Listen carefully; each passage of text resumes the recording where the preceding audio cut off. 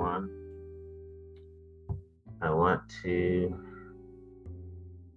address some things that really show that this is the last episode I'll be doing on a religious subject for a while. I've been saying other episodes, but this one I mean it this time. I don't know how long that while will be. It could be temporarily, it could be months, it could be however I'm led to do it. That's how it will be done. So I want to ask the question that I ask myself that I'll be asking all of us listening. This is written by Deborah Christensen, November 3rd, 2019. Medium.com. The question is, why did I remain or join a controlling religion? The role of safety, security, and fear. Welcome to the second article in the course, Reclaim Your Life, Rebuild Your Identity in Relation to Healing from Harmful Religion. Safety and security, these are both primary and equally valid reasons and motivations, often unconscious, why people either join or remain for a while in authoritarian style religion. You may recognize yourself in some of these. You can choose to listen to me talk on the subject via video, or you can link a condensed article written below. Listen to these words and phrases. Stop. Really listen. Death. Eternal damnation. Armageddon. Eternal life. Master plan. Preset book of rules to follow. The outside world portrayed as dangerous. Internal compass of our body as a source of guidance. Taught to mistrust. Security. So many of us are taught that if you believe a certain way or follow and dedicate yourself to a specific deity, you will never die. This teaching brings a sense of safety against the innate human fear of death. The promise of never dying as long as we accept quote-unquote their way of believing is a compelling force. Stop. Recognize as humans how powerful that belief is of never, capital letters, really dying if we believe in Jesus or follow a certain path. We are promised eternal life, so then we never have to worry about dying or being permanently dead. In parentheses, only our physical body will die. This teaching, which can become belief in parentheses, is a powerful incentive for staying or belonging in a religion. Fear of eternal damnation / hellfire / Armageddon. When I grew up in Jehovah's Witnesses, JWs in parentheses, we had a book we studied regularly in the congregation and within our family. It was called Paradise Lost, Paradise Regained. There were depictions in this book of Armageddon, which had a powerful effect on me as a child and the others in parentheses. They were. These sorts of images have become embedded in your psyche. These images brought on panic attacks years later, after I had left JWs in parentheses. Whenever we had a major thunderstorm. Fear of Satan. The scripture I was quoted as a child, and which conjured up powerful and frightening images in my mind was the scripture. 1 Peter chapter 5, verse 8. Satan walks around like a roaring lion seeking to devour someone. I used to have a nightmare for years, which started in childhood of being chased by a male lion, which had escaped from somewhere, and it was only after me, capital letters.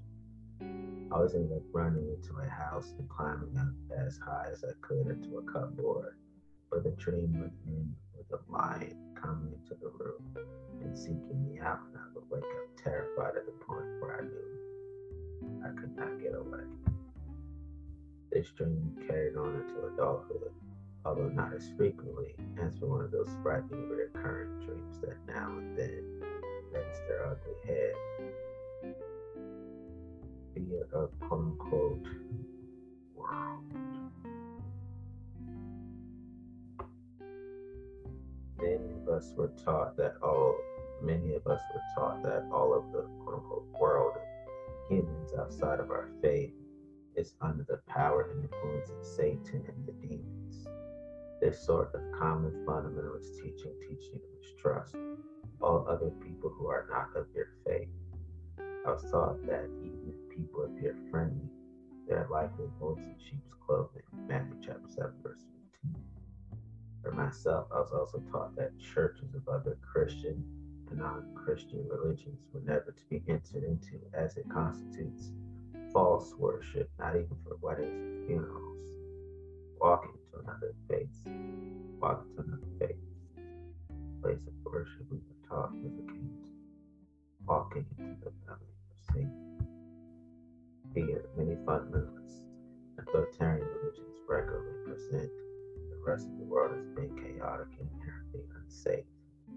Any venturing social into this world outside of the faith/church community is often therefore strongly discouraged. If this teaching is continually drummed into you for years on a consistent basis, that the world outside of your faith is dangerous, and if you leave, you lose God's favor and love and be open to demon attack. In parentheses, this works on an emotional level, on a logical level. This concept/teaching is a potent and fearful force which can play on your psyche and emotions. Fear is a compelling reason why you may have stayed for as long as you did. Hellfire. Many are taught, not as directly today as in the past, in parentheses, that they will burn eternally in hell if they leave the faith. This teaching can have a huge psychological effect on people. I met a lady in her 70s who had left her Catholic faith decades previously, but still attended Mass on certain quote unquote special days as she was so intensely afraid of this doctrine. She 100% no longer believed in it on an emotional level and visceral level. The fear was so deep she could not alter her behavior. Safety and security are not just about belonging, but also fear of punishment if you leave, in capital letters. These sorts of religion often have preset moral guidelines or rules in bold letters to follow, which are said to come directly from God, and people are taught to not trust in their own understanding, heart, or intuition. I was taught always to be suspicious of my thoughts and feelings. I connect with scriptures quoted to me from Job's Witnesses' own translation of the Bible, the New World Translation, such as, do not trust in your own understanding, Proverbs chapter 3, verses 5 through 6. To the making of many books, there is no end. Ecclesiastes chapter 12, verse 12. The interpretation of this that was given to me was that you can't trust worldly knowledge, but you can only trust the Bible as interpreted by the Watchtower Bible and Tract Society of Jehovah's Witnesses. The flesh is weak, Matthew chapter 26, verse 41. This message taught from this was never to trust in your own instincts. We are conceived in sin, Psalm chapter 51, verse 5. This is interpreted and taught that we are all inherently bad and sinful, so therefore must not trust our own inner guidance, voice, knowledge, and heart. You are taught that you must, in capital letters, only trust the guidance from the church or organization as approved by God, and in parentheses as determined by your church faith as being themselves. In Jehovah's Witnesses, that is considered to be a quote-unquote governing body that God directly sheds light on Bible understanding to, which is then passed on to the rest of Jehovah's Witnesses. So in this way, we were taught never to question a hierarchy of authority. Questioning is sinful and bad. Bold letters. If you did question any teachings, then you are seen as having an evil heart or being apostate.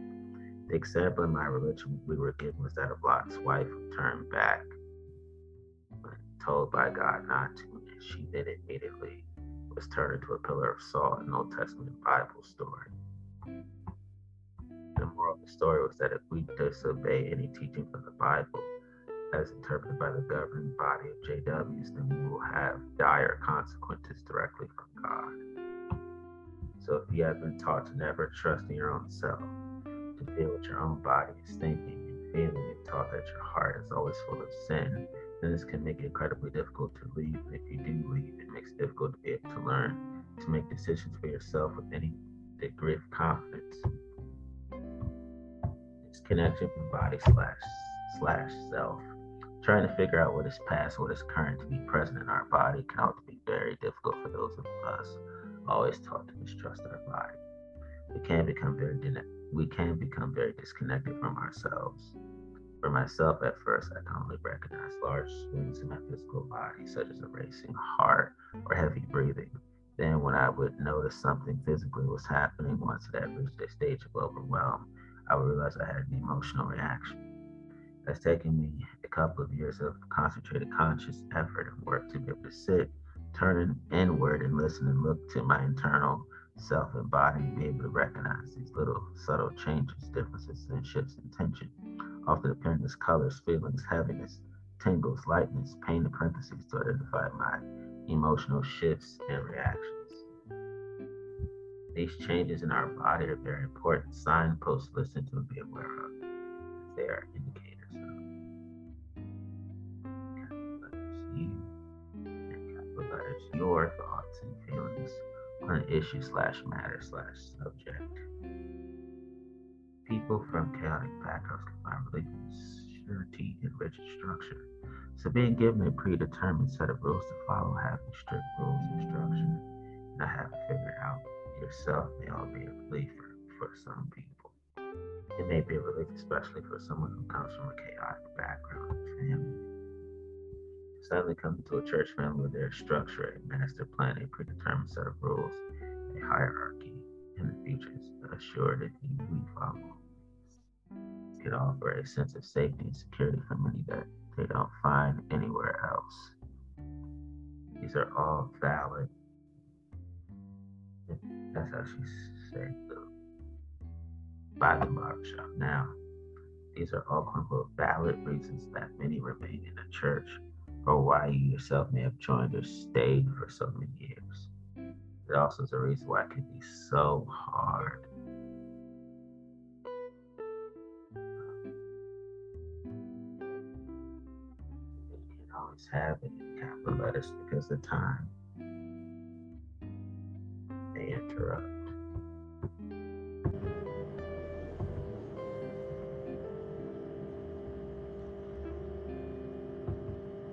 These are all the things so far that have shown my gladness that I left that world of religion. Let me repeat some things. It has taken me a couple of years of concentrated, conscious effort and work to be able to sit, turn inward and listen and look to my internal self and body and be able to recognize these little subtle changes, differences, and shifts in tension, often appearing as colors, feelings, heaviness, tingles, lightness, pain, parentheses to identify my emotional shifts and reactions. These changes in our body are very important signposts to listen to and be aware of as they are indicators of you, capital letters, and your capital letters, thoughts and feelings on an issue slash matter slash subject. People from chaotic backgrounds can find relief in surety and rigid structure. So being given a predetermined set of rules to follow, having strict rules and structure, not having to figure it out yourself may all be a capital letters meaning for some people. It may be a relief, especially for someone who comes from a chaotic background in the family. Deciding to come into a church family where there's structure and master plan and predetermined set of rules, a hierarchy, and a future ensure they can follow all of these and offer a sense of safety and security for many that they don't find anywhere else. These are all valid capital letters reasons that many remain in the church or why you yourself may have joined or stayed for so many years. It also is a reason why it can be capital letters so hard when you leave if that is the way your mind has been indoctrinated for so many years. Growing up, I did have a fear of death and fear of eternal damnation, fear of Armageddon, fear of not being included in the master plan, being excluded from eternal life. I did have a fear of Satan at times. I did the fear of the world, with the fear a lot of times, fear of hellfire, and I had a fear of punishment if I left. I had those fears going on. I was afraid of questioning because questioning is considered simple and bad in some religious circles I was in.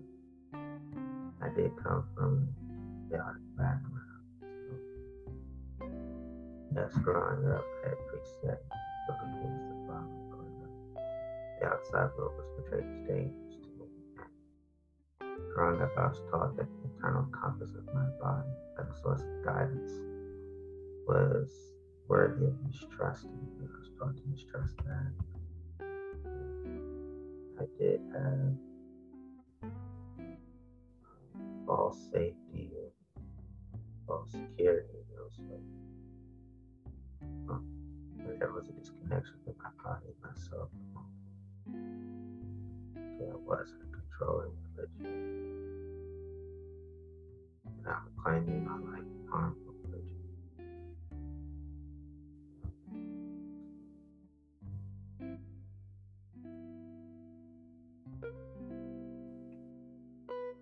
Let's talk about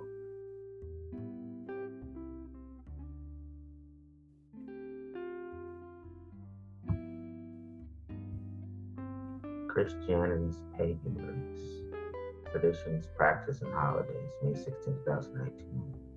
Someone wise once said to me, Christianity is, capital letters, paganism. I scoffed at the remark, so I began studying the origins of religion. The roots of Christianity are pagan, so I beg to differ. Those who argue you can't be Christian and pagan. Read on to learn more about Christianity's pagan traditions, holidays, and practices. Christianity and paganism. Most people see Christianity and paganism as separate different religions. Paganism predates Christianity by millions of years. Christianity is the largest religion in the world today, boasting over 2 billion in 2012, alongside of Islam with over 1 billion followers in 2012. The past 5 years, those numbers have surely increased. The third largest religion, statistically speaking, is listed as quote-unquote secular slash agnostic slash atheist, even though we understand that secularity slash secularism and Gnosticism atheists are not religions at all. This could also include pagans. However, neo-pagans rank as number 2 on the list of largest religions, but follow Hinduism, Shinto, which to some are also a part of the pagan umbrella.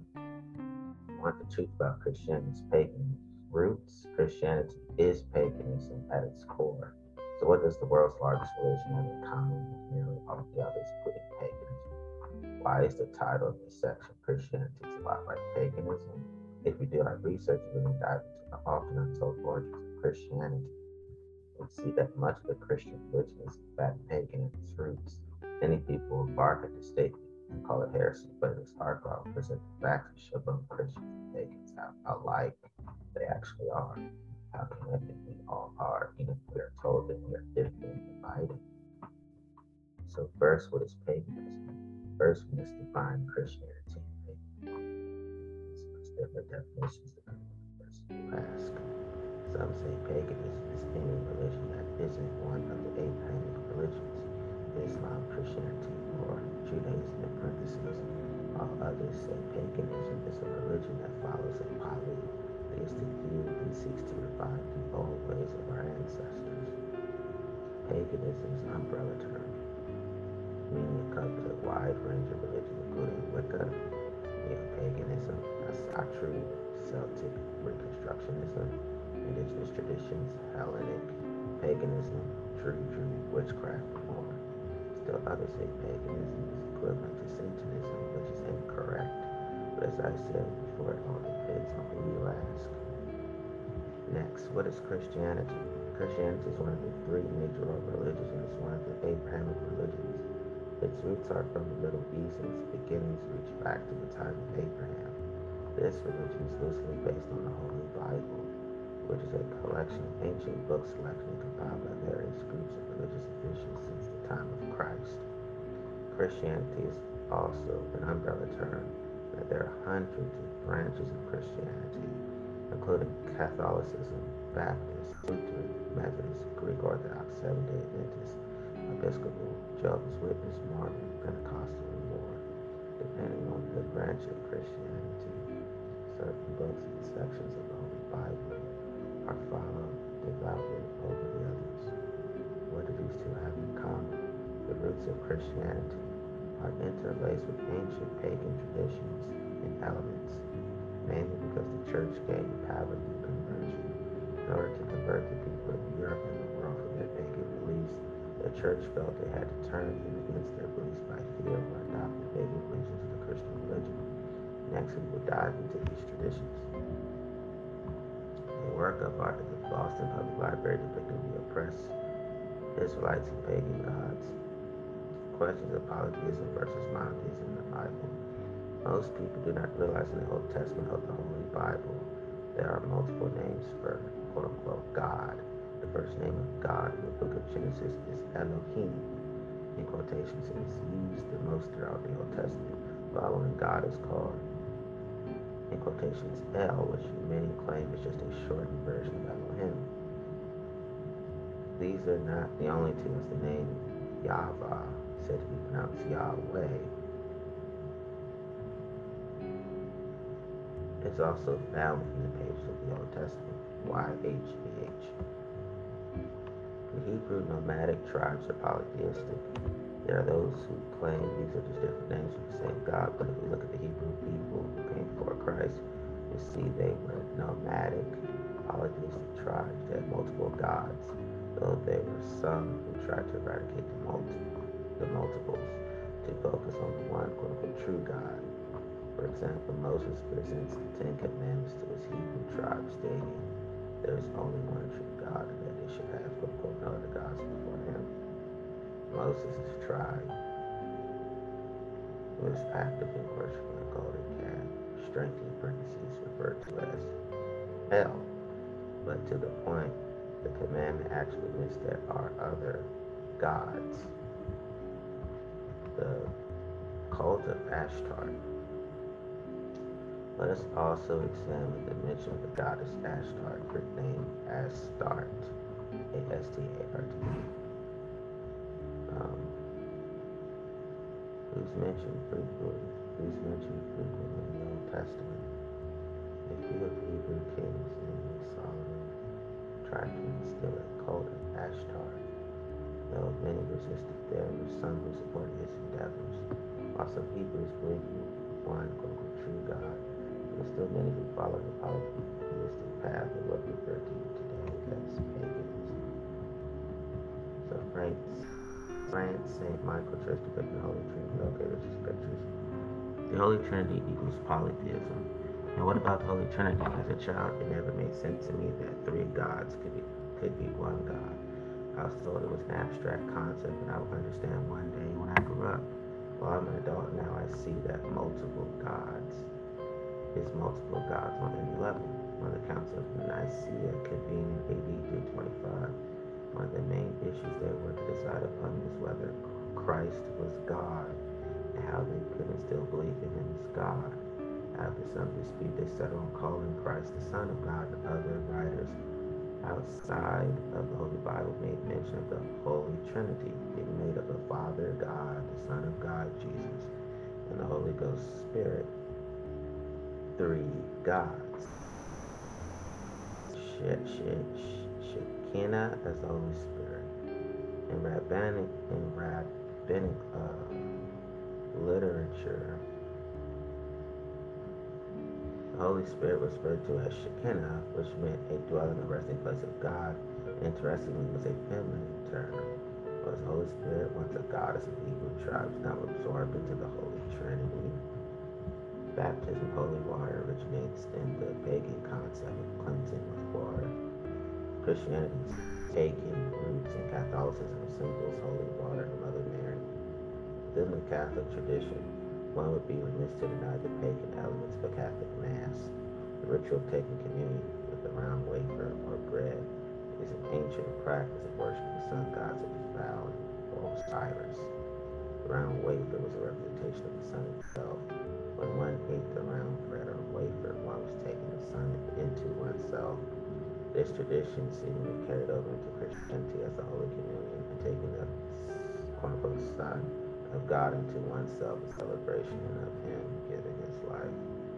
Not to mention the quote-unquote monstrance used to hold the blessed sacraments, often golden, resembles the sun. Sunday, the holy day, what other symbols are used in Mass in the Catholic Church and have pre-Christian ancient origins. The fact that the Catholic Mass, as well as other branches of Christianity, call Sunday the holiday, almost confirms pre-Christian sun god worship being a crucial part of Christianity. Why would Sunday be the holy day? You might say, well, the Old Testament says God took that day as His day of rest after creating the world, man, etc. But God isn't the one who made that day Sunday, is He?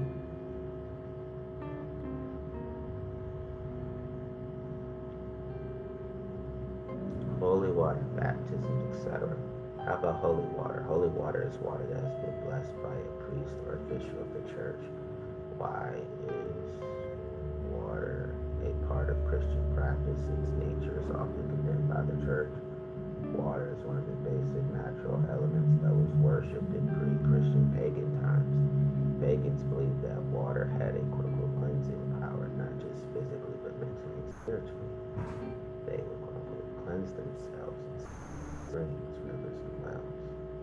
This practice carried through to Christianity in the form of holy water, christenings, and baptisms. Otherwise, wouldn't the presence of the Holy Spirit be enough to cleanse one of our sins? An argument to this is, well, the water is symbolic. And where did that symbolism originate? We were pagan for thousands of years, longer than we were Christian. These practices are too ingrained in our DNA to erase them with new religion or lack thereof. Mother Mary is a Christian form of the pagan mother goddesses. Mother Mary and mother goddesses. To address the concept of Mother Mary, the Holy Mother, most pagan people worshipped as Mother Goddess War. As a main example, the ancient Egyptian goddess Isis was often depicted with her son Horus. Horus was a child of the sun god Osiris, and Horus took over the sun god position after the death of Osiris. Sound familiar? Isis was worshipped as a mother goddess for thousands of years. It's just one of the many mother goddesses from pre-Christian cults, but one of which the Mother Mary Holy Child concept mirrors. Ancient pagan sites became churches. Many of the oldest Catholic churches and monasteries were built on top of ancient pagan sites.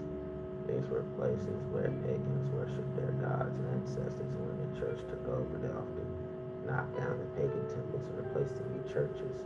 The idea being that it would make it easy for the pagans to convert if they could still worship at their sacred sites. Some of these pagan statues and symbols can still be seen in the oldest of churches. Gargoyles, mermaids, the Green Man, Sheila, and the Gig.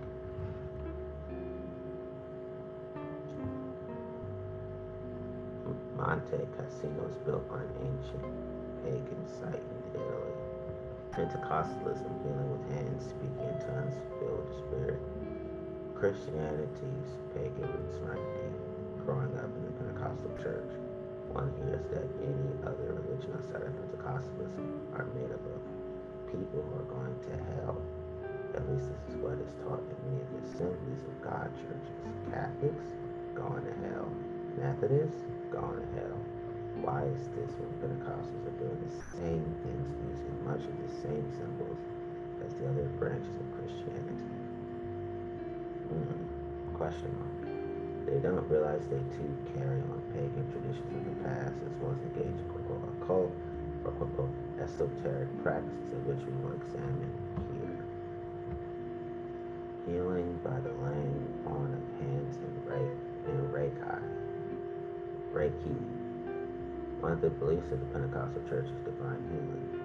This is the belief that when one is quote unquote saved or quote unquote born again, and then will also be healed by God.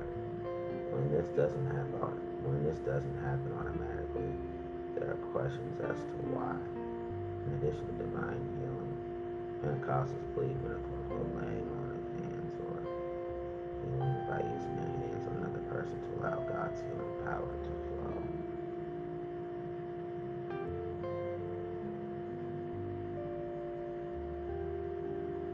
This practice is reflected in numerous healing traditions outside the Christian tradition dating back thousands of years. A similar recent tradition is the Japanese relaxation technique known as Reikai. Reiki is the practice of using one's hands to allow divine, universal energy to flow into another person to aid in relaxation, stress reduction, and to promote healing. Reiki originated in the late 1800s before Pentecostalism. Other quote-unquote hand healing techniques and traditions outside of Christianity include polarity therapy, massage, qigong, acupressure, shiatsu, and matrix energetics. Pentecostals base their speaking in tongues on the Pentecost. This is an esoteric concept of invocation and channeling. Speaking in tongues and channeling. One particular practice of Pentecostals is called speaking in tongues, while others doesn't show a strong relation to pagan practices of similar kind. New Age traditions demonstrate a similar sounding practice called light language. The Pentecostals who speak in tongues is one of the gifts of the Spirit, which means they believe the Holy Spirit comes upon them, enters their bodies, and gives them the gift of speaking in another language or in a heavenly language. The connection between the speaking in tongues and New Age light language is uncanny. They sound identical. Both claim to be channeling higher powers to speak in other languages. Filled with the spirit of loyal writing and invocation. Another strong relation between Pentecostals and what they deem a quote-unquote pagan religion is the idea of being quote-unquote filled with the Spirit. Pentecostals believe the Spirit of God descends upon them and fills them with its presence, upon which they may dance, laugh, be drunk in the Spirit, speak in tongues, jump up and down, etc. If you attend a New Orleans voodoo ceremony, you will see practitioners allowing the Loa to quote-unquote ride them, meaning they allow spirits to enter their bodies, during which they do similar things to Pentecostals, shake, dance, speak in other languages, etc. And we all see this concept in the invocation of pagan gods, where one invites a god or goddess energy into oneself in pagan religions today. Our holidays are all based on pagan festivals. Christianity's pagan roots, holidays equals pagan holidays. An entire book can be written on how Christian holidays are based on ancient pagan holidays, so I'll be brief in this section. Christmas, celebrated on December 25th, has roots in ancient pagan holy days such as Yule, Germanic, the winter solstice, which is celebrated in different ways worldwide. Yalda, and more. To make a clear connection between ancient pagan festivals and Christmas, it is the ancient cult of Mithraism, Mithraism, where the sun god Mithras was born on December 25th. There is no historical evidence to confirm Jesus' actual birth in the month of December. Scholars believe it was sometime in the summer months rather than the winter. In addition to the date match between Mithraism and Christianity for the birth of Christ, numerous pagan traditions were carried over into the Christmas season. This includes evergreens, holly, mistletoe, fir trees, ivy, yew, and poinsettias. Evergreens are brought into the homes by ancient Celts and Greeks, among others, to represent immortality and that spring is around the corner. The tradition of gift-giving, decorating a tree, feasting, caroling, putting on plays, eating Christmas lights, are rooted in pagan traditions from ancient European people and beyond. Easter's pagan origins. What about Easter? Yes, Easter is also based on an ancient pagan festival celebrating the spring equinox. The term Easter was the name of a spring Germanic goddess, Oyster. The Easter bunny, Easter eggs are pagan traditions as symbols of fertility, new life slash spring. It is likely that the church tried to stomp out these ancient traditions, but the people felt so strongly about them that they seem to be passed down through the generations. You can take the person out of paganism, but you can't take paganism out of the person. Easter bunny eggs from pagan fertility beliefs. Conclusion: this must be said. By no means am I trying to degrade or insult any religion or belief by writing this article. On the contrary, I seek to demonstrate just how connected we are as human beings on this planet. We have been told for centuries that we are different and separate and to hold to those differences. But in reality, when we examine our roots, our traditions, our most basic beliefs and morals, we see that we're all connected. Just because I'm pointing out the similarities between Christianity and paganism doesn't mean I believe one or the other is correct or incorrect. I'm simply comparing. Many individuals might take offense, but this is not to offend, it is to enlighten and educate. You're not as different as you may have believed.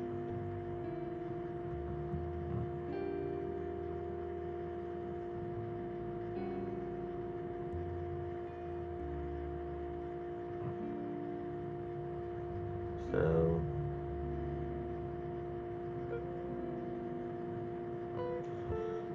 another reason I chose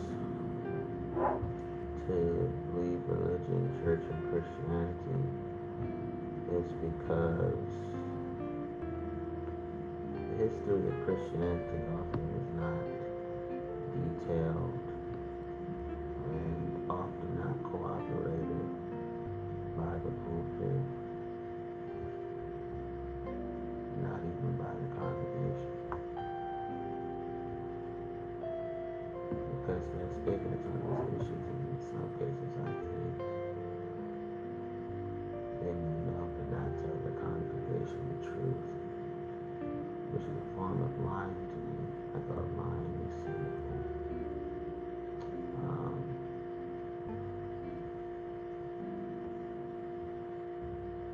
I think about stuff like that.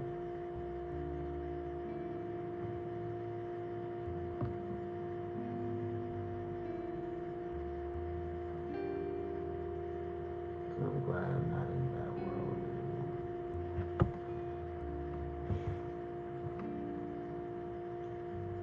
So let's go to this article. Medium.com, how religion has influenced our perceptions of diseases and natural disasters. Nasser, February 2018.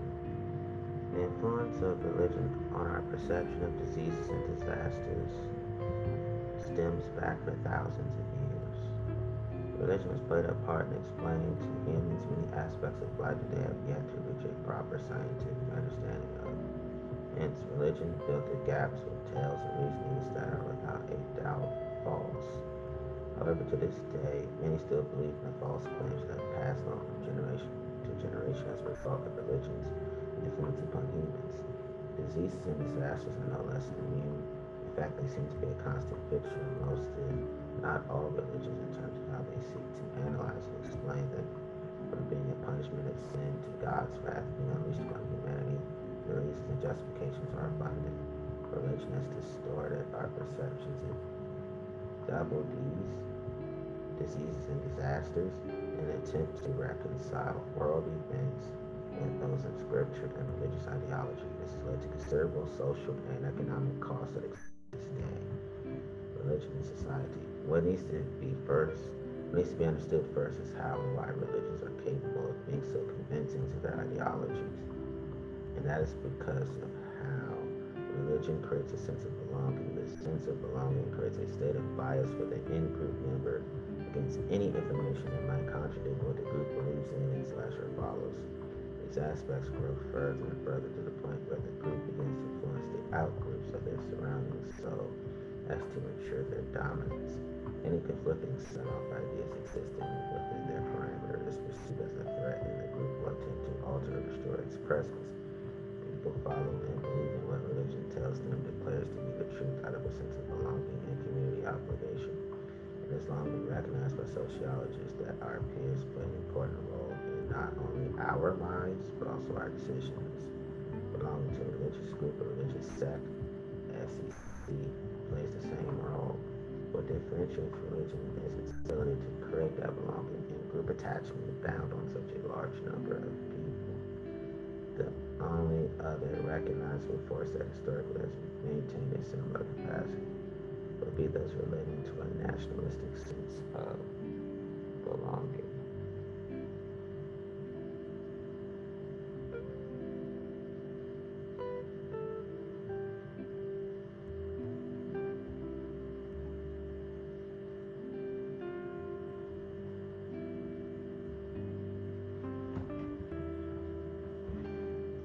However, religion creates that sense of belonging across multiple different nationalities, ethnic, racial, and language groups, and makes it a very formidable influence in those people's lives.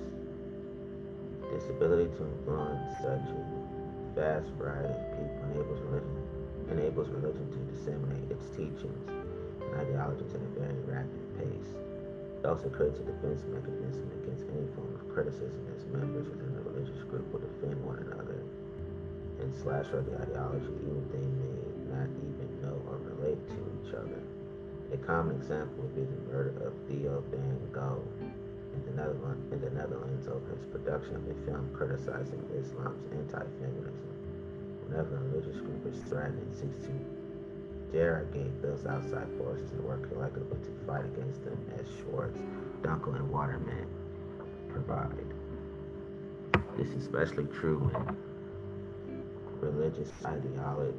This is especially true when religious identity is threatened by an outgroup, which can lead to retaliation in forms of dehumanization, moral superiority, and even acts of terrorism.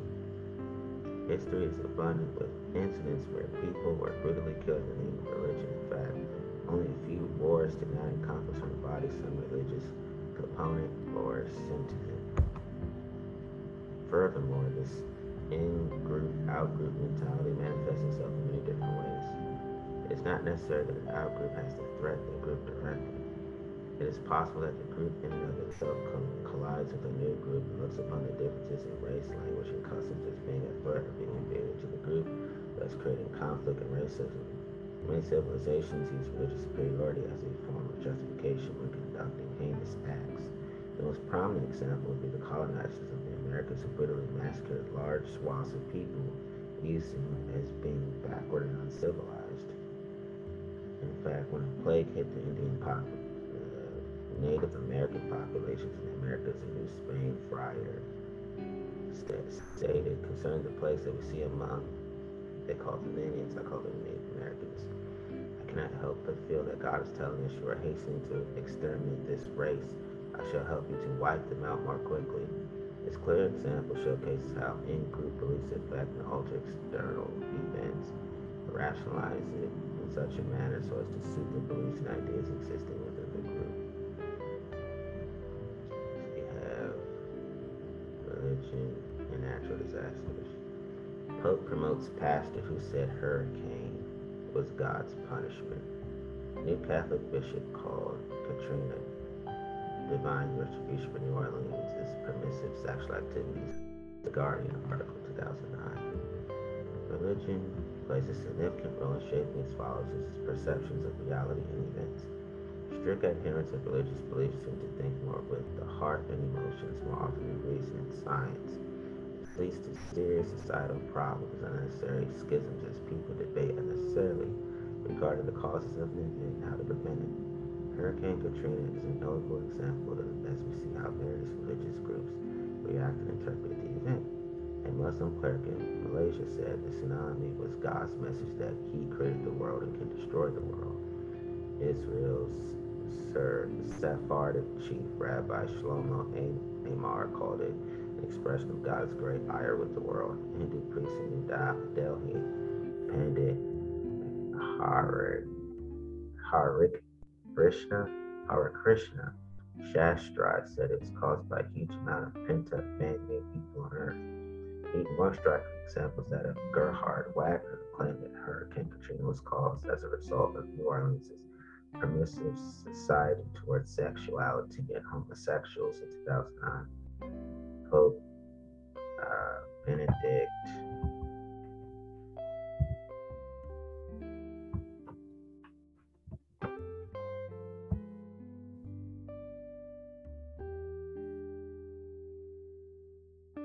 XVI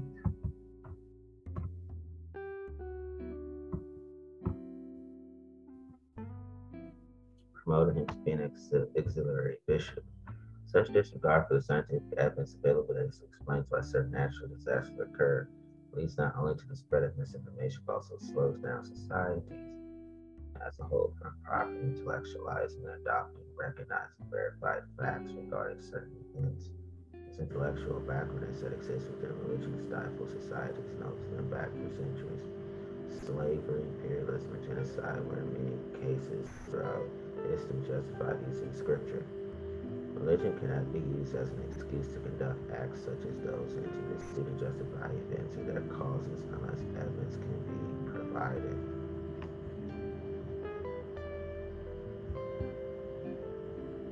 This issue stems from the reading and analysis of scripture, which to a greater extent in most religions support these claims that religious leaders proclaim. Islam, for example, has considerable text showcasing how God causes natural disasters to occur so as to incur his wrath upon a society. The most common, most notable example would be the story of Noah, as the Quran mentions how the people of Noah rejected the truth before them. They rejected our servant, said, "A madman spurred by our gods. He called on his Lord, I overcome. Do thou avenge me." Thereupon we opened the gates of heaven, the skies of water pouring down, and we caused the earth to burst forth with springs, so the two waters met for a purpose which had been predetermined.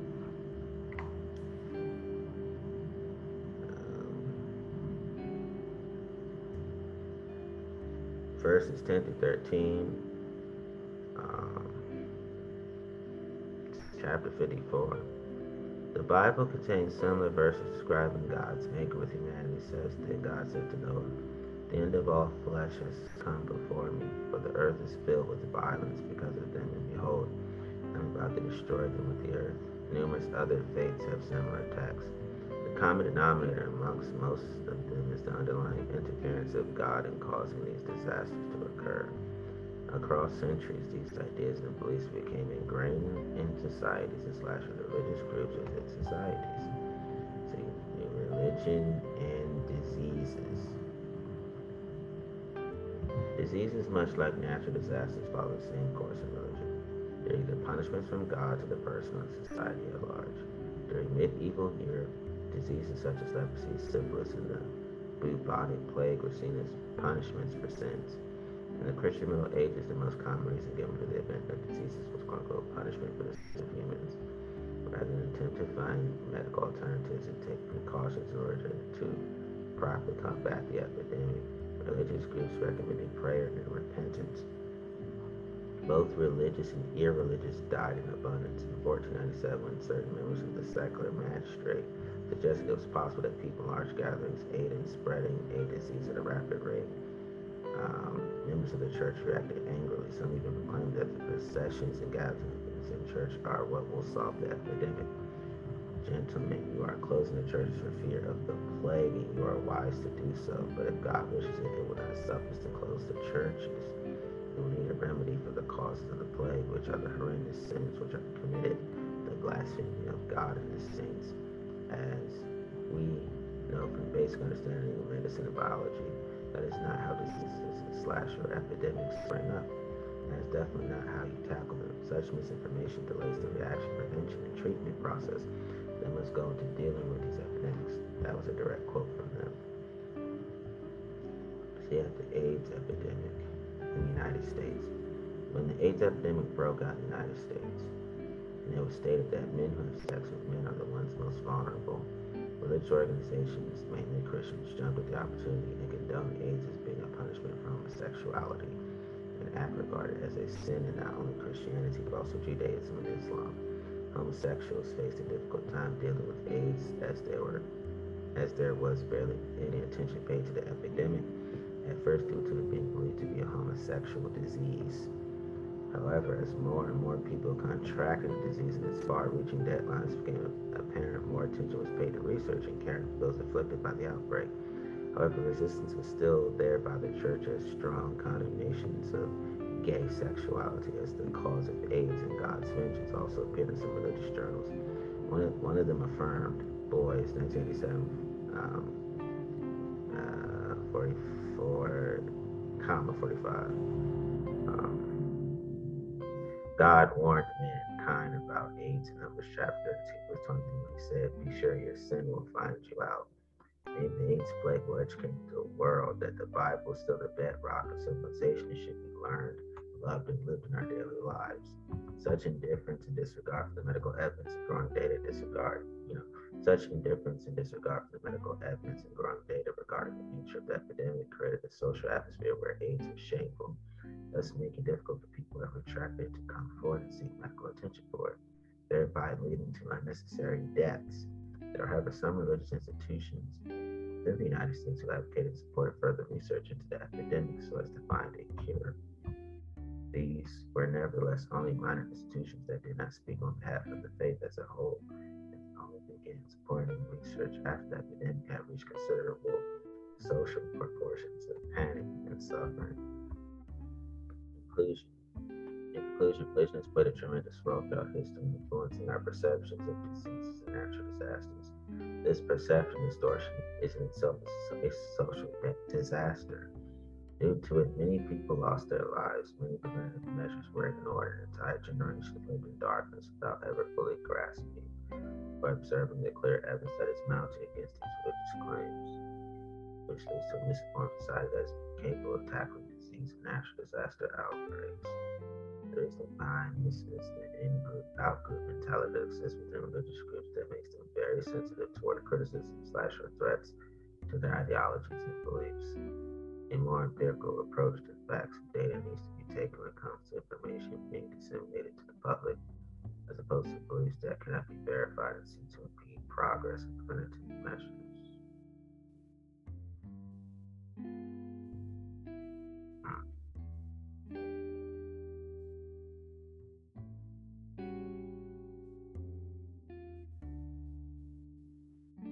Another reason I left religion, Christianity, church is because of me, church people. Assholes do go to church. Too many assholes in the church. Too many idiots in the church. Too many hypocrites in the church. I can't. Tired of that world. I'm sick of that.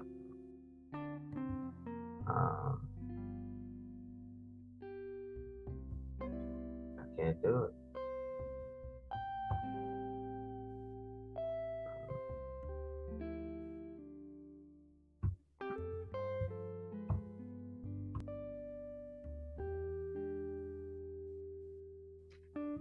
This is by, as you all know, Bruce Garenser. October 10th, 2019, BruceGarenser.net.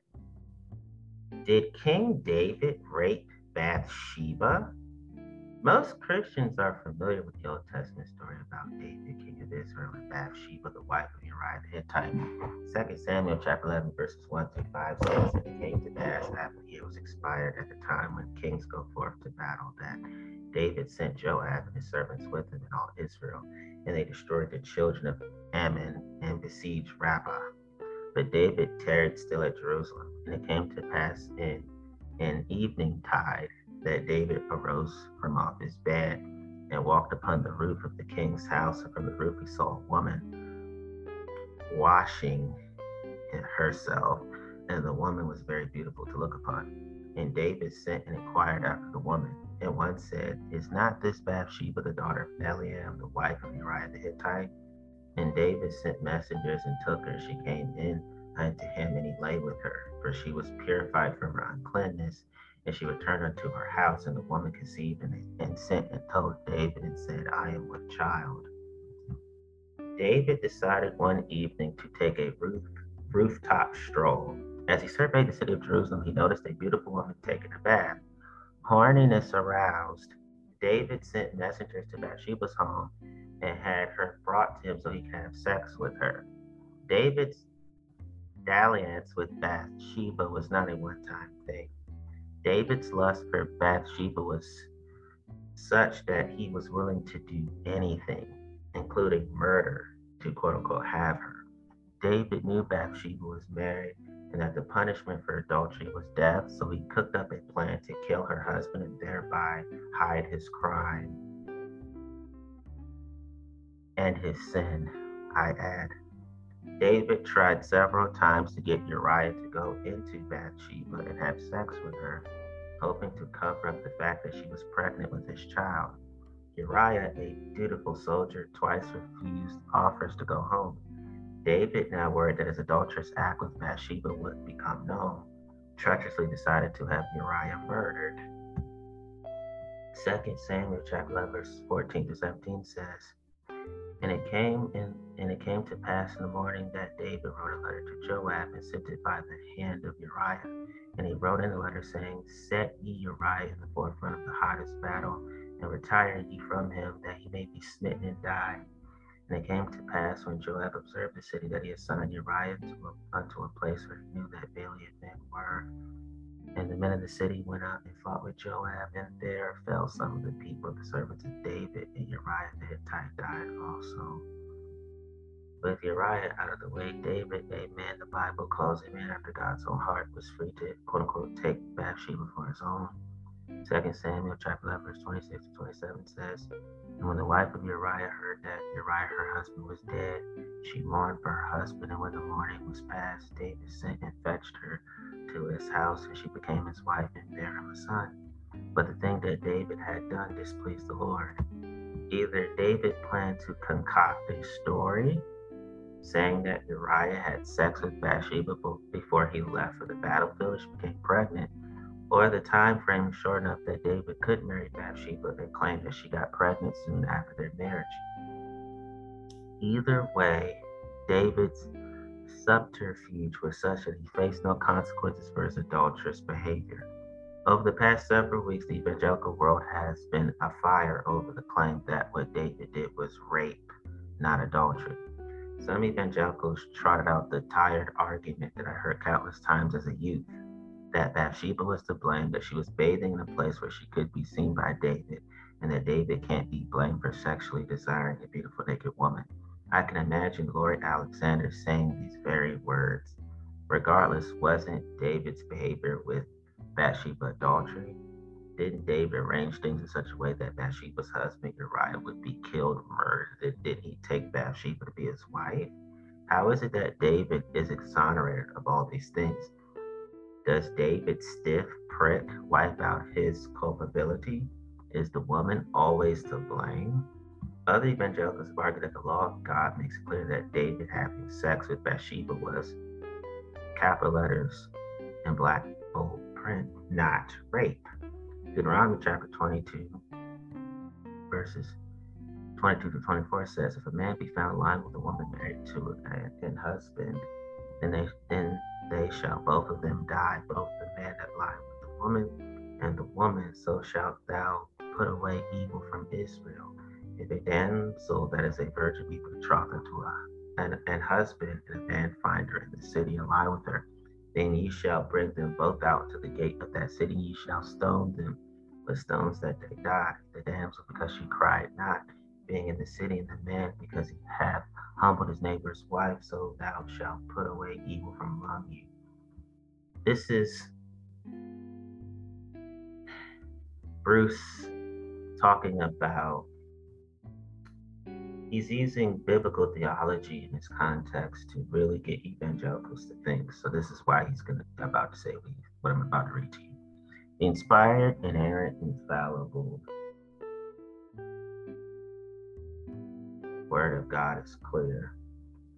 If David and Bathsheba committed adultery, then both of them should have been stoned to death. If David raped Bathsheba and she cried out, then only David should be executed.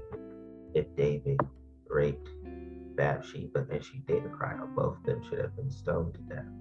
Wanting to protect King David's name, some evangelicals argue that his sex with Bathsheba couldn't be rape because the Bible doesn't say she cried out. No crying out, no rape. And what about the adultery then? Doesn't the law of God demand David be executed along with Bathsheba? Crickets. Evangelicals are fond of demanding everyone follow the law of God, yet when it comes to one of their idols, David, obeying the law is optional. I have no doubt that it was widely known what David had done with Bathsheba to Uriah, yet it was an innocent baby that was punished for his quote unquote sin that he put in quotations. More on this later. Chapter 12, the Lord sent the prophet Nathan to David to tell him a story.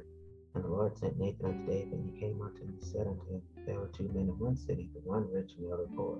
The rich man had exceeding many flocks and herds, but the poor man had nothing save one little ewe lamb, which he had bought and nourished up, and it grew up together with him and with his children, and did eat of his own meat and drank of his own cup, and laid his bosom unto her as a daughter. And there came a traveler unto the rich man, who spared to take of his own flock and of his own herd.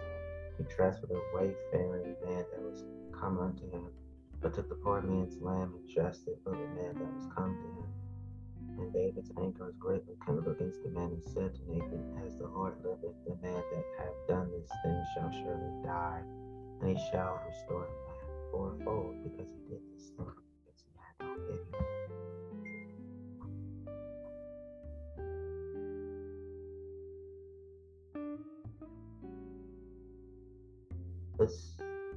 This story should settle for evangelicals the rape or adultery question. The rich man in the story took the poor man's ewe lamb by force.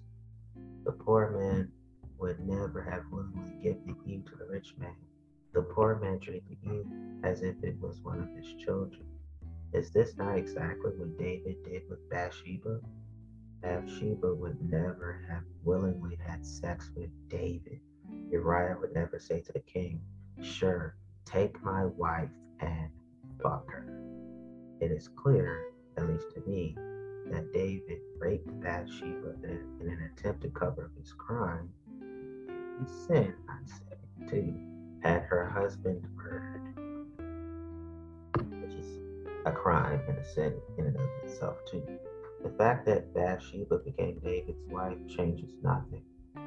Bathsheba knew that if it became publicly known that she was pregnant with a child of a man, not her husband, she would be executed. Both David and Bathsheba knew that by getting married, they were burying David's rebellion and sinful behaviors.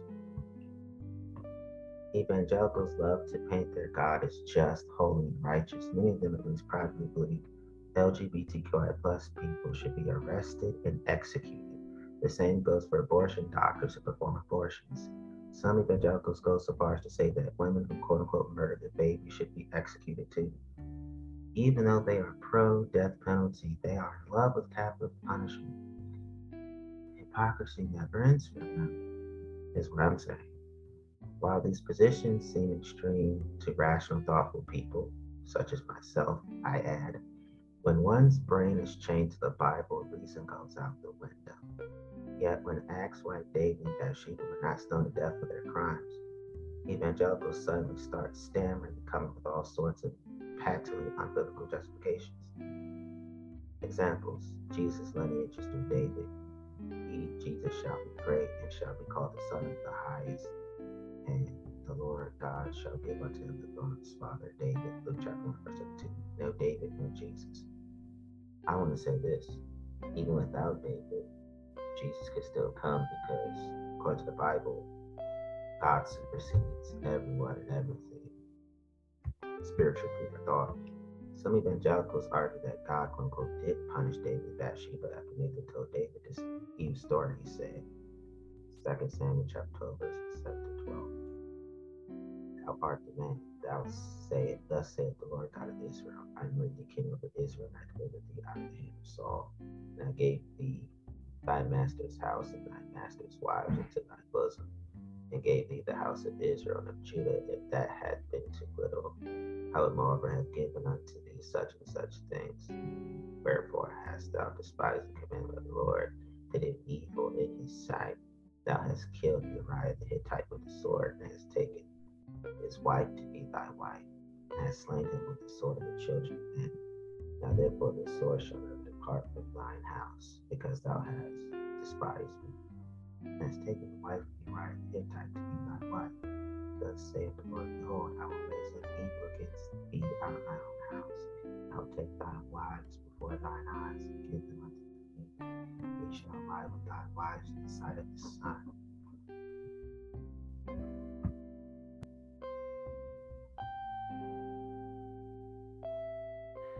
I will take thy wives before thine eyes, and give them unto thy neighbor, and he shall lie with thy wives in the sight of his son. S-U-N. Thou didst it secretly, but I will do this thing before all Israel, before the sun. I find it interesting that Nathan doesn't mention David's rape of Bathsheba. Instead, he focused on David's murder of her husband. I thought sin was sin in the eyes of God. I thought crime was crime in the eyes of God, I say too. Regardless, David confessed his sin and his crime, and the Lord forgave him. Yet, it was an innocent babe that was punished for his crime. I had to add that to the statement earlier. Nathan said, the Lord also hath put away thy sin, thou shalt not die. I feel like it's my personal responsibility to say, the Lord has also put away thy crime, thou shalt not die. The law of God demanded David's death, but God gave him a pass. Is it any wonder then that predatory evangelical preachers, when caught with their flies open, think they can escape punishment for their crimes and sins by saying, my bad, Jesus? The summer before I left for college, a local preacher stopped by to talk to the father of a friend of mine. I was in the driveway working on a car. I knew that the preacher had left his wife and was carrying on with someone from his church. I point blank asked him to explain his adulterous behavior when, with nary a thought, he replied, David had his Bathsheba, and I'm going to have mine. I have never forgotten what this preacher said. His words perfectly explain how many evangelicals view personal quote-unquote sin. Hey, no one is perfect. Look at what David did, yet he was still called a man after God's own heart. Look at all the Psalms David wrote. Yes, he raped a woman and killed her husband, but look at all the good things he did for God. Again, yes, he raped a woman and killed her husband, but look at all the good things he did for God. David did suffer a bit for his crimes. Nathan told David that when Bathsheba gave birth to her baby, God planned to kill the child. 2 Samuel chapter 12, verse 13 through 18 says, and David said unto Nathan, I have sinned against the Lord. And Nathan said unto David, the Lord also hath put away thy sin, thou shalt not die. Howbeit, because by this deed thou hast given great occasion to the enemies of the Lord to blaspheme, the child also that is born unto thee shall surely die. And Nathan departed unto his house. And the Lord struck the child, and Uriah's wife bare unto David, and was very sick. David therefore besought God for the child, and David fasted and went and lay all night upon the earth.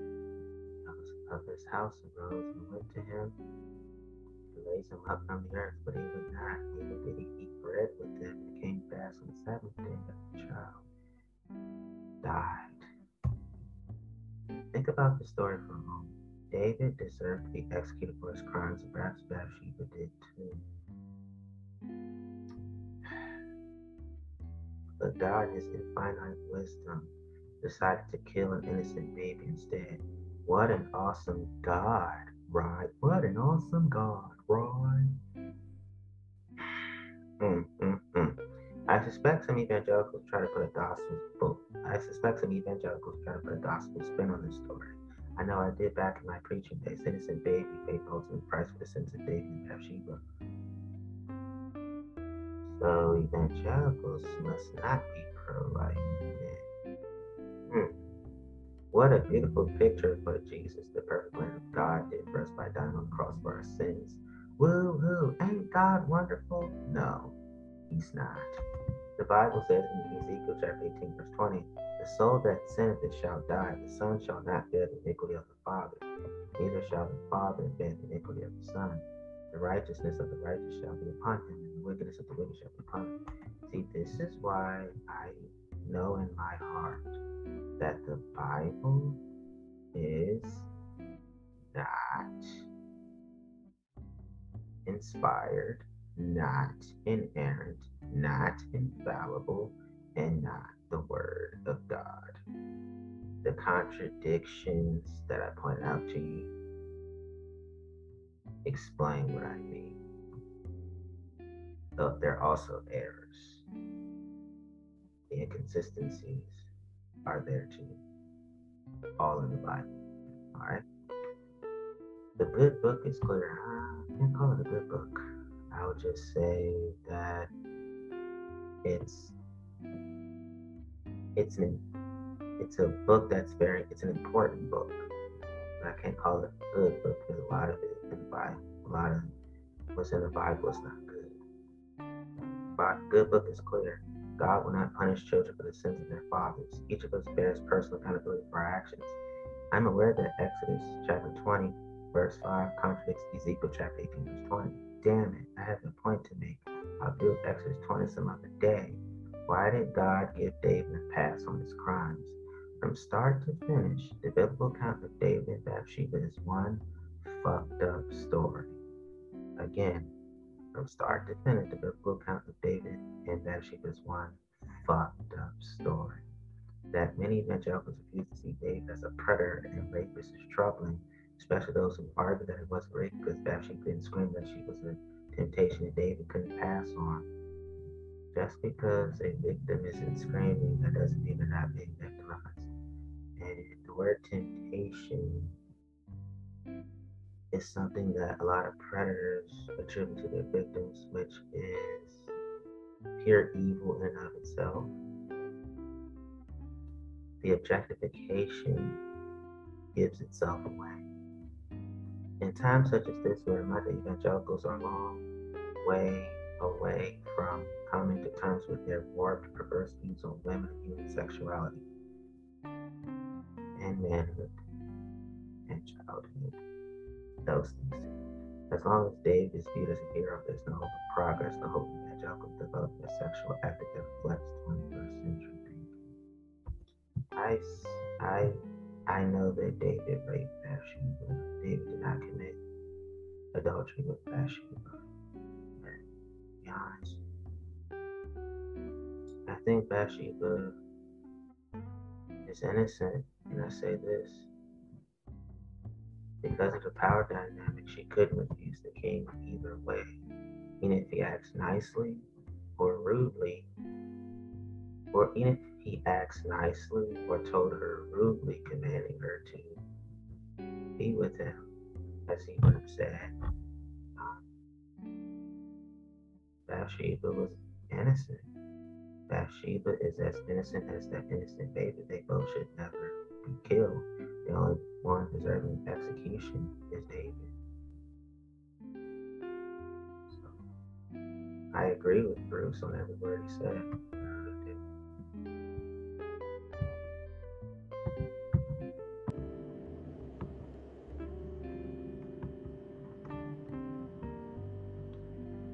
Here's what I want to say about more of the major reasons I left the religion, Christianity, and the church. I'm going to get down to the biggest meat of the whole matter. And I'm going to put it in my own words. The article I think I'm about to read to you doesn't fully describe how I feel perfectly, so I'm gonna make it my job to tell you the whole truth. This is csharppress.com. It says by Shaft Boots. It says 20 reasons to abandon Christianity, but I think that's vague. Like, what type of Christianity is being practiced? I'll say these are the 20 reasons that I chose to abandon harmful religion that many people mistakenly call Christianity. I am for the true Christianity. I am for Jesus' Christianity. I'm not talking about the slave holding. I'm talking about that fact that slave holding Christianity is the one I chose to leave. I chose to abandon slave holding Christianity, slave holding religion, um, tribal religion, elitist religion, harmful religion, toxic religion, churchianity, Pharisaism, situational Christianity, transactional religion. Um, I chose to abandon Christless Christianity. I am for Christ-full Christianity. All right. So the healthy Christianity I love. The unhealthy Christianity I hate. One means sincere, genuine people. The other are lawless hypocrites. Okay. I don't like lumping all people in a bucket because that is unfair. It's distasteful to do that. So here I go. I'm going to just read it to you from my heart. So, number one, this is what I say. All right. So, I'm going to word a lot of it in my own words because I don't like how it just says Christianity, because that's lumping in the mature Christians with the immature ones, and I have a problem with that. So, I'm going to just say religion because this can apply to all religions in terms of the harmful as well as the sound-minded. Okay. So number one, harmful religion is based on fear. While today there are plenty of clergy members who preach a gospel of love, they ignore the bulk of true religion teachings, not to mention the bulk of true religion history. Throughout almost its entire time on earth, the motor driving Christless Christianity has been, in addition to the fear of death, fear of the devil, and fear of hell. One can only imagine how potent these threats seemed prior to the rise of science and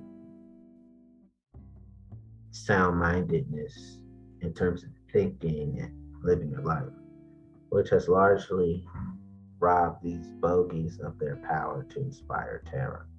But even today, the existence of the devil and hell are cardinal doctrinal tenets that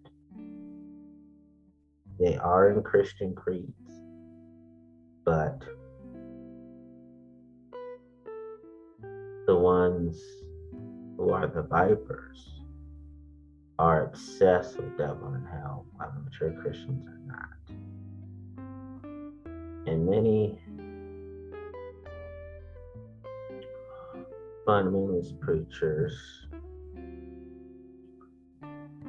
who are of the harmful kind, not the healthy kind, still openly resort to terrorizing their followers with lurid, sadistic portraits of the suffering of non-believers after death. This is not an attempt to convince through logic and reason. This is not an attempt to convince through empathy and compassion. It is not an attempt to appeal to the better nature of individuals. Rather, it is the attempt of harmful religionists, not the healthy kind, to whip the flock into line through threats, through appeals to a base part of human nature, fear and cowardice. So basically, they ignore the bulk of Christ's full Christianity teachings, not to mention the bulk of Christ's full Christian history. They have Christless Christian teachings. They have a Christless Christian history. Okay? That's number one. Number two, Christless Christianity, not Christful Christianity. Praise on the innocent. And Christless Christian fear among great were directed solely at adults, it'll be bad enough. But Christless Christians, not the Christful Christians, not Christful Christianity, routinely terrorize helpless children through grisly depictions of the endless horrors and suffering they'll be subjected to if they don't live Christful Christian good lives. If they don't live good Christian lives, right? Because I said the first part on purpose because Christful means good Christian. Christless Christian is an oxymoron. I said it on purpose so people can understand that you have Christless Christians routinely terrorizing helpless children through grisly depictions of the endless horrors and suffering they'll be subjected to if they don't live how Christless Christians depict their Christian lives. We're not talking about the Christful Christians, the good ones, the mature ones. All right? The Christless Christianity has darkened the early years of generation after generation of children, but lived in terror of dying while in mortal sin and going to endless torment as a result. Mature Christians don't do that. I'm going to say that throughout the whole episode. All of these children were trusting of adults, and they did not have the ability to analyze what they were being told. They were simply helpless victims who ironically victimized following generations in the same manner that they themselves had been victimized. Again, mature Christians don't do that. The nearly 2,000 years of Christian, and when I say Christian, I mean the Christless ones, not the Christful ones, of Christless Christian terrorizing of children ranks as one of its greatest crimes, and it's one that continues to this day. An example of Christless Christianity, cruel brainwashing of the innocent. Consider this quotation from an officially approved 19th century Catholic children's book, Tracts for Spiritual Reading by Reverend J. Furness, SSSR. Again, mature Christians don't do any of these things, okay? Look into this little prison. In the middle of it, there's a boy, a young man. He is silent, despair is on him. His eyes are burning like two burning coals. Two long flames come out of his ears. His breathing is difficult. Sometimes he opens his mouth and breathes. His breath is blazing. Fire rolls out of it. But listen, there's a sound just like that of a kettle boiling. It is really a kettle which is boiling. Is it really a kettle which is boiling? No, then what is it? Hear what it is. The blood is boiling, the scalding veins of that boy. The brain is boiling and bubbling in his head. The marrow is boiling in his bones. Ask him why he is thus tormented. His answer is that when he was alive, his blood boiled to do very wicked things.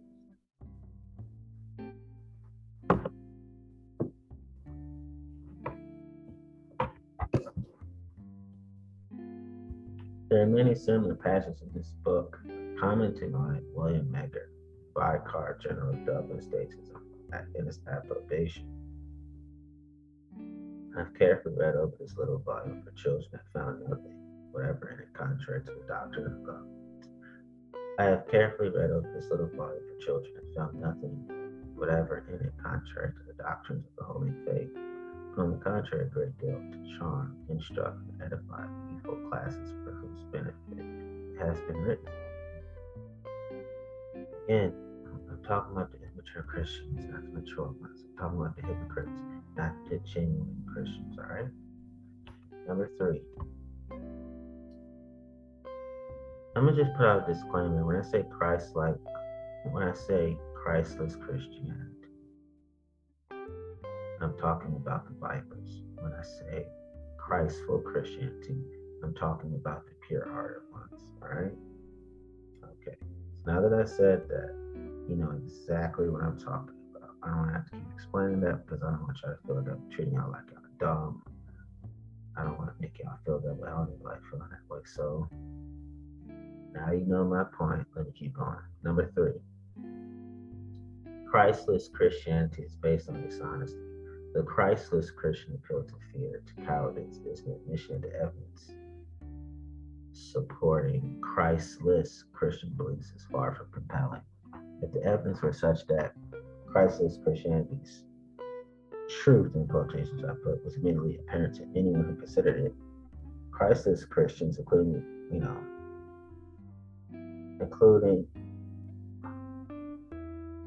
it says,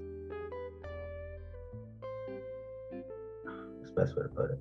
Christians, including those who wrote the Gospels, but feel the need to resort to the cheap tactic of using fear, inducing threats to inspire belief. Yeah, that's what Christless Christians do. I'm not slandering anybody who wrote the Gospels. It's just the way this article is written. They talk about those who wrote the Gospels. I'm just strictly referring to the Christless ones. Lip service is a more accurate term. That the Christless Christian clergy has been more willing that the Christless Christian clergy have been more than willing to accept such lip service plus the dollars and obedience that go with it in place of genuine belief is an additional indictment of the basic dishonesty of Christless Christianity. Now, I'm not dissing the Bible writers. I'm talking about those who pervert what the Bible writers wrote. Okay. I am putting the article in a way that's very true to how I feel and not about just reciting the author and claim.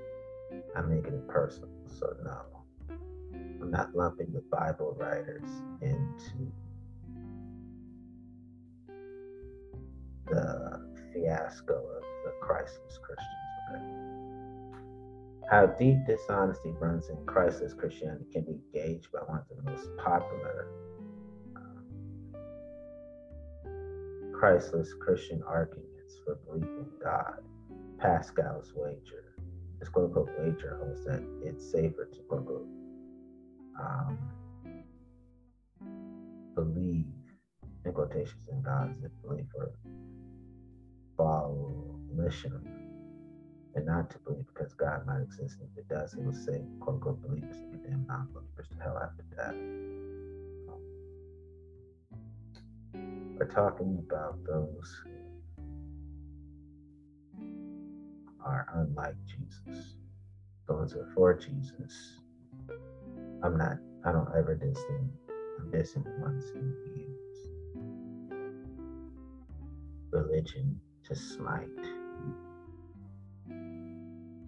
Alright. This is an appeal to pure cowardice. It has absolutely nothing to do with the search for truth. Instead, it's an appeal to abandon honesty and intellectual integrity to pretend that lip service is the same as actual belief.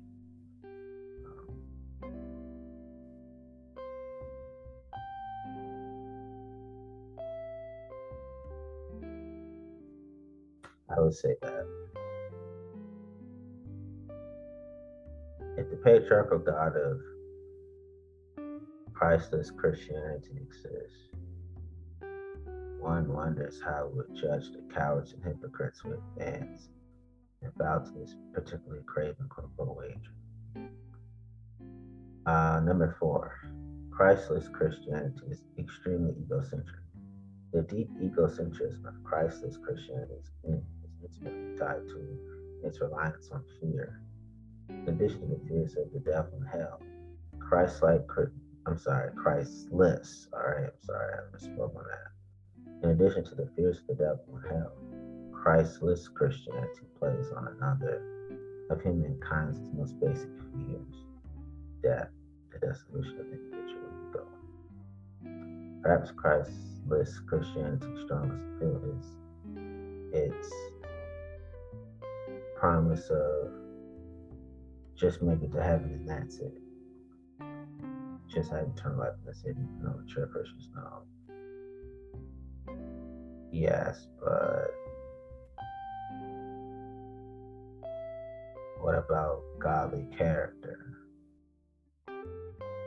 What about being godly? That proves my devotion to Jesus. That's what mature Christians think.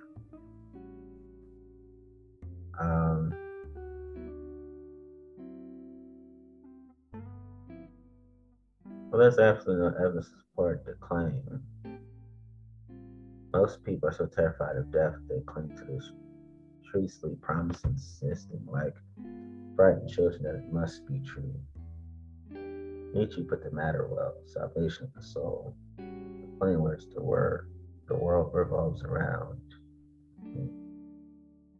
It's difficult to see anything spiritual in this desperate grasping at straws, this desperate grasping at the illusion of personal immortality. Talking about how Christless Christianity is all about just making it to heaven. Christless Christianity does not promote the love of God. It promotes the love of Lucifer, the devil, Satan, and it glorifies doing right for wrong. Okay?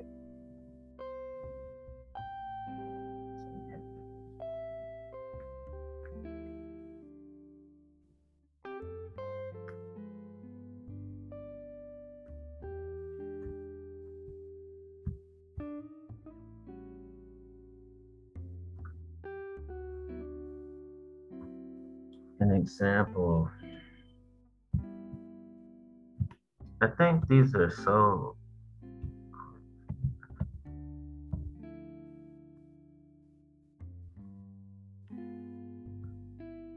okay. So I'm gonna keep going. All right, I really need to get this out from my head. I'm not gonna rush anything. So another manifestation of the extreme egotism of Christless Christianity is the belief that God is intimately concerned with Picayune aspects of and directly intervenes in the lives of individuals in ways that are catastrophic. Okay?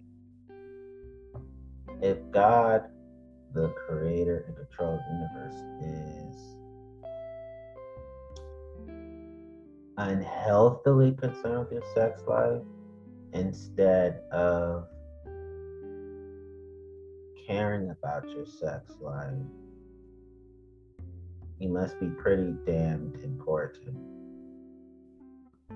Many Christless Christians take this particular form of egotism much further and actually imagine that God has plans just for them and no one else, and that God only directs, or even does favors for them and them only. If one ignored the frequent and glaring contradictions in that warped sense of divine guidance in a dead body sometimes left in its wake, one could almost believe that those Christless Christian individuals making such claims are guided by God, but one can't ignore the contradictions in it that oftentimes horrible results of following such quote unquote divine guidance. As Agent Mulder put it, perhaps paraphrasing Thomas Sayers in the 1998 X-Files episode when he talked to God in prayer. But when Christless Christians think that God just talks to them and them only, I think that's schizophrenia. God may have his reasons. He sure seems to employ, according to Christless Christians, a lot of psychotics to carry out his job orders. In less extreme cases, the assistance that one is receiving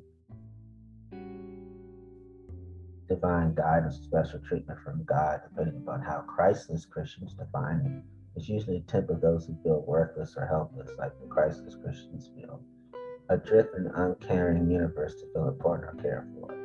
This less sinister form of egotism is commonly found in expressions of disaster survivors that, quote unquote, God must have a reason for saving me and not anybody else. In contrast, they're less worthy of life fellow disaster victims whom God who controls all things killed, according to the Christless Christians. Again, it's very difficult to see anything spiritual in such egocentricity. Um,